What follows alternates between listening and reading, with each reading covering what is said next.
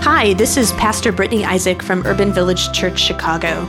We are a church that is bold, inclusive, and relevant. I know that many of you out there are hungry for a gospel message of healing and wholeness, a message that leads to a life transformed by Christ. I hope that this podcast does just that. And if it does, would you please consider making a financial gift that will support this gospel-inclusive ministry? You can do that by going to urbanvillagechurch.org/give. Thanks so much and have a blessed day.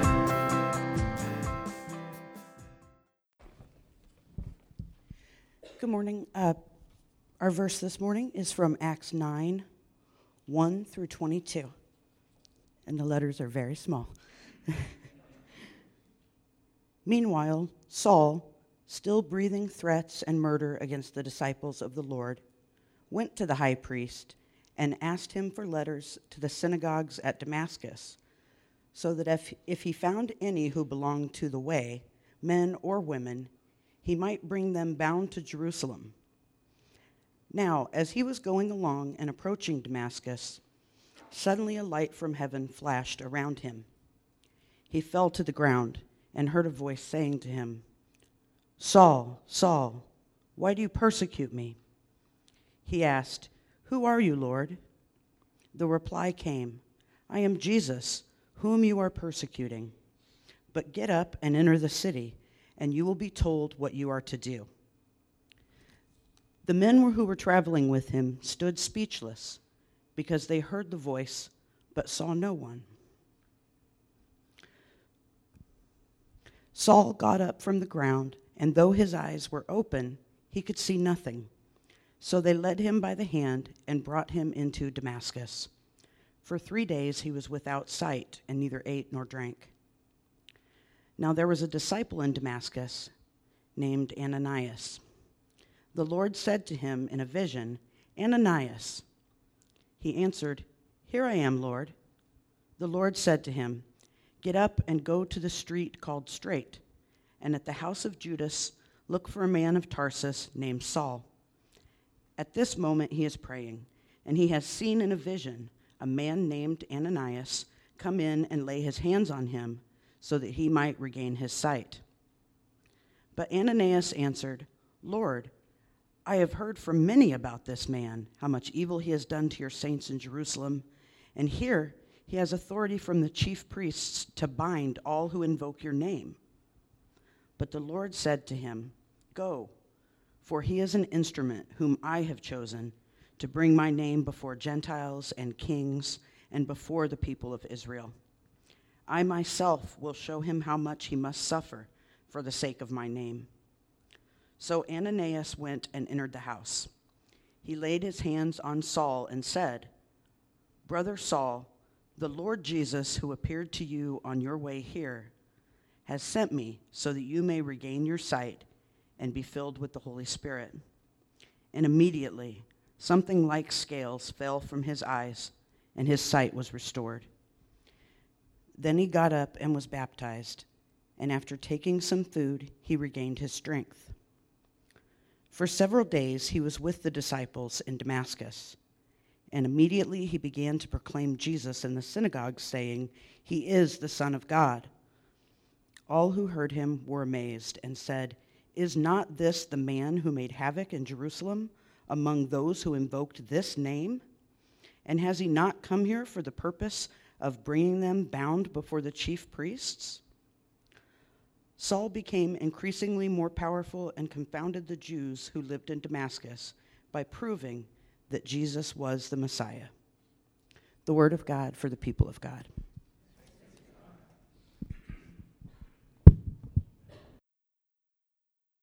Thanks be to God.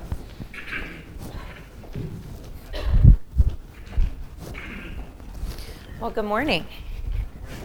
Hi, my name is, I'm going to use this. I'm Erin James Brown. That is my real name. It is a weird name. But welcome. I am the director of discipleship for Urban Village Church. I travel around all the different sites as well, and I am so happy to see you here. God had been up to something. ever since the Holy Spirit had rained down on the followers of Jesus like tongues of fire, consuming them with passion for the good news, things were changing in Jerusalem. The powerful and religious leaders were being questioned regularly. They were being questioned not by people who had the authority to ask questions, but being questioned by insignificant and uneducated folks about their authority, about their ability to carry out God's message. These former followers of Jesus claimed that the man had been raised from the dead. He was the Messiah, they said, and the world had been forever changed. The rumbles and questions from these Jesus freaks, their organizing efforts and growing relationships began to worry the religious leaders. What if those followers of Jesus, now calling themselves the Way, which is such a cocky name, isn't it? As if we know how the way to go, we have the truth. Those followers of the Way convinced enough idiots and sick people and whores and corrupt officials and lazy people to join their cause. The members of the Way, those Jesus-loving house church, probably sex-deviant, crazed, questionable group of people, needed to be stopped. And Saul, an ambitious young man, hearing of the changes happening among his people and in his city, wanted to join the fight, to uphold the traditions and to be a defender of his faith. He would uphold the cherished values of his beliefs, and he would kill anyone who created problems for him. He became like a comic book villain, Saul the Exterminator. That's what New Testament theologian and womanist theologian Mitzi J. Smith calls him, Saul the Exterminator. And the people of the Way, these Jesus freaks that were more like mouth-breathing hillbillies with the IQs of fetal pigs, they were like dirty pests. And Saul was pest control. He would enter the scene and toxically take out all the problem people and leave their carcasses as testaments to any other Jesus people, those toilet bowl drinkers, those people with inbred mamas who were disappointed in them. Saul was passionate, but he wasn't yet a leader. He was present at the stoning of Stephen, the first Christian martyr. But rather than being on the sidelines, hurling insults and throwing rocks, Saul was more like the religious elite's whipping boy. He handed out rocks and watched the coats, while everyone else got to join in the fun of smashing more stones on top of a man's chest, watching his eyes bulge out and his chest collapse in on him. And so Saul, seeing where the power lay, was hoping to prove himself, hoping to be worthy of acceptance, hoping to join this religious elite, to be included in this movement of violence, rather than being the whipping boy of the brutal and fearful leaders. So he approached them, the leaders of the synagogue, and asked them for letters. These letters were like official seals of Jerusalem council that would legitimize Saul and would give him power to scare and threaten and imprison and even kill anyone claiming to be a follower of Jesus, the one who they say was raised from the dead. And the leaders of the synagogue, noticing this like cute poor guy trying to get in on the cool gang, they threw him a bone and assigned Saul a difficult task in a far away, distant land where they wouldn't have to think about him too much. So Saul headed out on the lonely road, the 135 miles along mountains and water towards Damascus.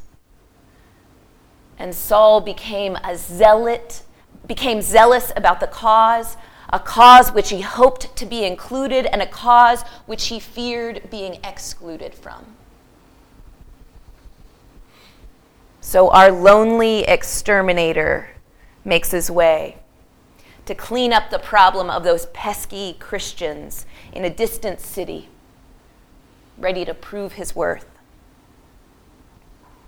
And along the road, a flash of light bursts across the Israeli sky, and Saul throws himself to the ground, prepared for whatever danger might come out of it that will surely follow. And it's unclear if this burst of light is what causes his blindness, or if it's his ricocheting to the ground and smashing his head, shatters everything in his head. Or most likely, it's the voice of the Lord from heaven, which bursts into Saul's brain, firing synapses through his skull at lightning speed and shocking his system and frying all of his optic nerves into smithereens. And Saul hears the haunting and damning question of Jesus. Why are you persecuting me? What Jesus is saying is more like a reflection of his words earlier to his followers. Whatever you do to the least of these, you do unto me. But Jesus is impatient, and without waiting for a response, he demands Saul to get up and move along, because the roads are dangerous for the most vulnerable and the blinded. Saul stumbles along the trail, probably with the help of some others. This man who was once fixated on the destruction of others with a myopic vision of religious beliefs and interpretation is now dependent on others for survival. Is closed off from perceiving right from wrong and senseless to threats which might surround him. And he is taken to a common person's house on a place that was like the anti-boys town of Damascus, straight street. He who once wanted to rest in the seat of power is now a powerless individual. He will never be accepted by the establishment as a worthy individual. Who would sanction or call or welcome a groping and clouded individual? So Saul sat in a strange house with a strange sensation, and he sank into a lonely spiral of depression, thinking himself worthless, questioning his purpose in life, what it had all been about, his life's endeavors, surrounded by people. Saul, the former exterminator, was utterly alone. We're beginning a new sermon series at all of the UVC sites this week, and it begins this morning. It's a really happy topic, FaceTime, overcoming loneliness together. We're talking about the loneliness of living in a city, the loneliness of being an adult, post-college graduate maybe, or just trying to find friends. The loneliness that cripples many Americans into inaction and leaves many people feeling isolated or sliding even further into isolation. I'm not an expert in anything, but I like to read like one or two articles and consider myself an expert in many things. And so I read one of those articles this week, and it says that people are conditioned to be in relationship with others because in the beginning of time, humans had to depend on others for survival. Communication and relationship were key in order to make it to the next day. Being ostracized from your community, not being able to get along with people, was then a death sentence. And so people evolved to being social creatures who depended on one another. Socialization is built into the fabrics of our beings. And yet we often find ourselves lonely, surrounded by a bunch of people. I have a therapist because I think therapy is great, and I need it in order to survive, but I also need someone to practice my passionate speeches with. And so I was visiting with my therapist one week and starting off on my litany of things. Maybe it was how my husband seems deaf all the time, to just my vocal range. Or how annoying sexism is, and I list off the 3 bullet points I have and start shaking my fist and prattling away at how I will undo all of the things. And I look over, and my therapist, this wonderful woman with this precise haircut and tight covered clothes and these practical looking clogs. I look over, and she's staring out the window. What the hell, lady? What am I paying you for? To listen to me, to think I'm important, to be my friend, and to be my advocate, and to think I am interesting. But I am a sweet Southern woman, and I am a minister of the gospel of Jesus Christ, and so I react with compassion at all moments. And so instead, I turned to her and I said, "What are you thinking?" Reverse therapy.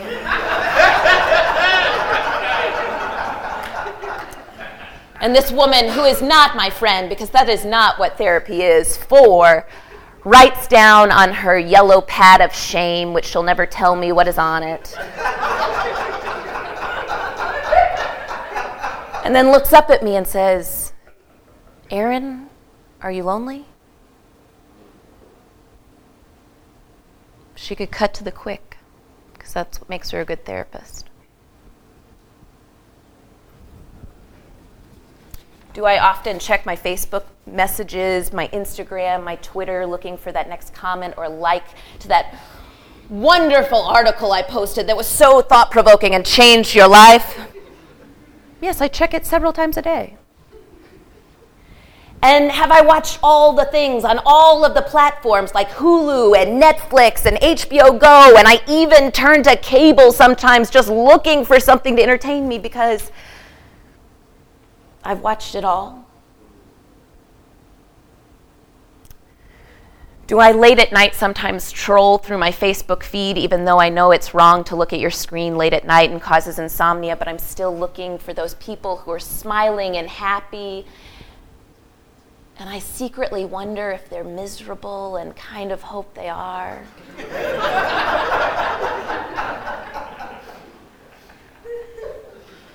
Am I lonely?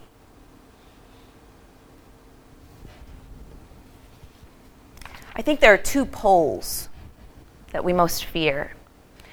The fear of being alone and the fear of being truly known and vulnerable. The fear of having to deal with all that stuff inside in front of another human being. And so sometimes it's easier just to sit at home alone in the dark and wonder if you should text someone or call rather than actually doing it. So after I had this great revelation with my therapist, I immediately walked down the street and sat in front of my computer like I always do and Googled loneliness quiz, because BuzzFeed made something like that, right? I'll click on a few pictures of cats and it'll tell me what's wrong with me. Well, actually, in 1976, the University of California in Los Angeles, those people in the Sunshine State who know nothing about loneliness, just about fit bodies, developed what they call a loneliness scale. It's been updated over time, but it's basically just 10 questions. And you know what? I took it, and do you know what? Most people who take it are pretty much moderately lonely. That doesn't sound that lonely, but actually that's just one step away from being severely lonely and one step away from being, you're just okay. So I am moderately lonely. Loneliness is not being alone. And loneliness does not mean that someone is depressed, although it can be an indicator of depression or a precipitation of depression. But loneliness happens. naturally in life. And do you know what these wonderful people of this UCLA survey told me that I should be doing? Talk to someone. Great, that's great advice. Good thinking. I never came up with that myself. But it's much harder than it's much harder. It's easy to talk about and much harder to do. Because loneliness also shows up when you walk into a church service and feel like you don't know who to talk to. Or loneliness is sometimes staring at your phone because you don't know who to connect with. Maybe I'll connect with someone here. Loneliness is texting someone and then never actually meeting them in person because you're too busy. It's too cold outside. You'd rather just watch 30 Rock for the 7th time. Sometimes I find myself in a room of people and I feel like I don't belong or everyone else does belong. And this is also the lie of loneliness or isolation, is that everyone else gets it except for me. No one understands the heartache I have or the crushing feeling of my chest turning in on itself. What if I say something stupid?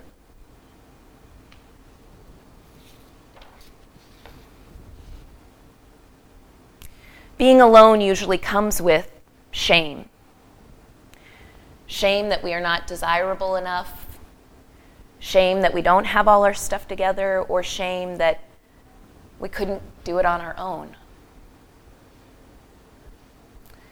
Saul, at one point in our story, was blinded by his ambition to be among the religious elite, finds himself blinded to the world around him, and blinded by his shame, his inability to move or leave from this person's house, his inability to pick up a cup of water to nourish his dried lips. He oppressed others in order to find belonging, in order to keep clear definitions of who could belong. And then the resurrected Jesus, turned up with a laser show of brain-scrambling proportions. And Saul, the former exterminator, is even more alone. But it doesn't end there. Ananias is a Hebrew name, which means God is merciful. And Ananias, I imagine, was flipping the freak out when he got this bat signal from God. Like many religious leaders and prophets before, Ananias heard the voice of God, called out and responded, and then said, no, sir. Ananias questioned if God knew what God was asking of this person. You want me to do what? You want me to go talk to who? That fire-breathing dragon of a religious zealot, Saul, is waiting for me? And God, being that sneaky asshole that God is, says, well, I told him that his retinas would be restored and to be on the lookout, no pun intended, for a guy named Ananias. So Ananias knew Saul was waiting, desperately waiting for this one last hope of being restored into relationship, of being restored with his eyesight. Saul, a man struck blind, a man once so powerful, was suddenly so vulnerable, unable to eat or drink because of his crushing loneliness. And so Ananias got up, got off of his couch, turned off his Netflix queue, and headed to Straight Street. Walking down the street with his head held high, he could hear the people passing him whispering as he approached the entrance of the house, protecting this wounded exterminator. And Ananias squared his shoulders as he approached the doorposts, sighed a breath of fear, and inhaled a prayer of courage as he knocked on the location of the man who had probably come to Damascus to imprison him. Ananias then saw Saul, this person he thought who would be so strong, sitting by the window looking haggard, fearful of any sound and jittery from the voice of God blaring inside his head.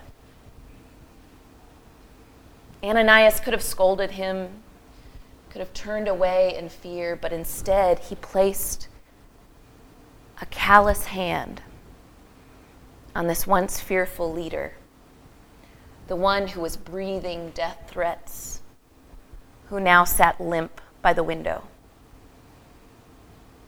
Ananias knelt down next to this violent and villainous man who had imprisoned and beat and abused and slaughtered Jesus' followers in hopes of finding his squad and remaining safe. Ananias faced this fear-filled man and said, "Brother." This simple language that said, "You are not alone. I am yours and you are mine. You are my brother." You see, loneliness convinces us that no one cares, that everyone else has a group, a community, or a place to belong. When the truth is, everyone feels lonely at some point in their lives. It's just natural. But the truth is that everyone is looking for a brother or a sister or a non-gender conforming sibling to call their own.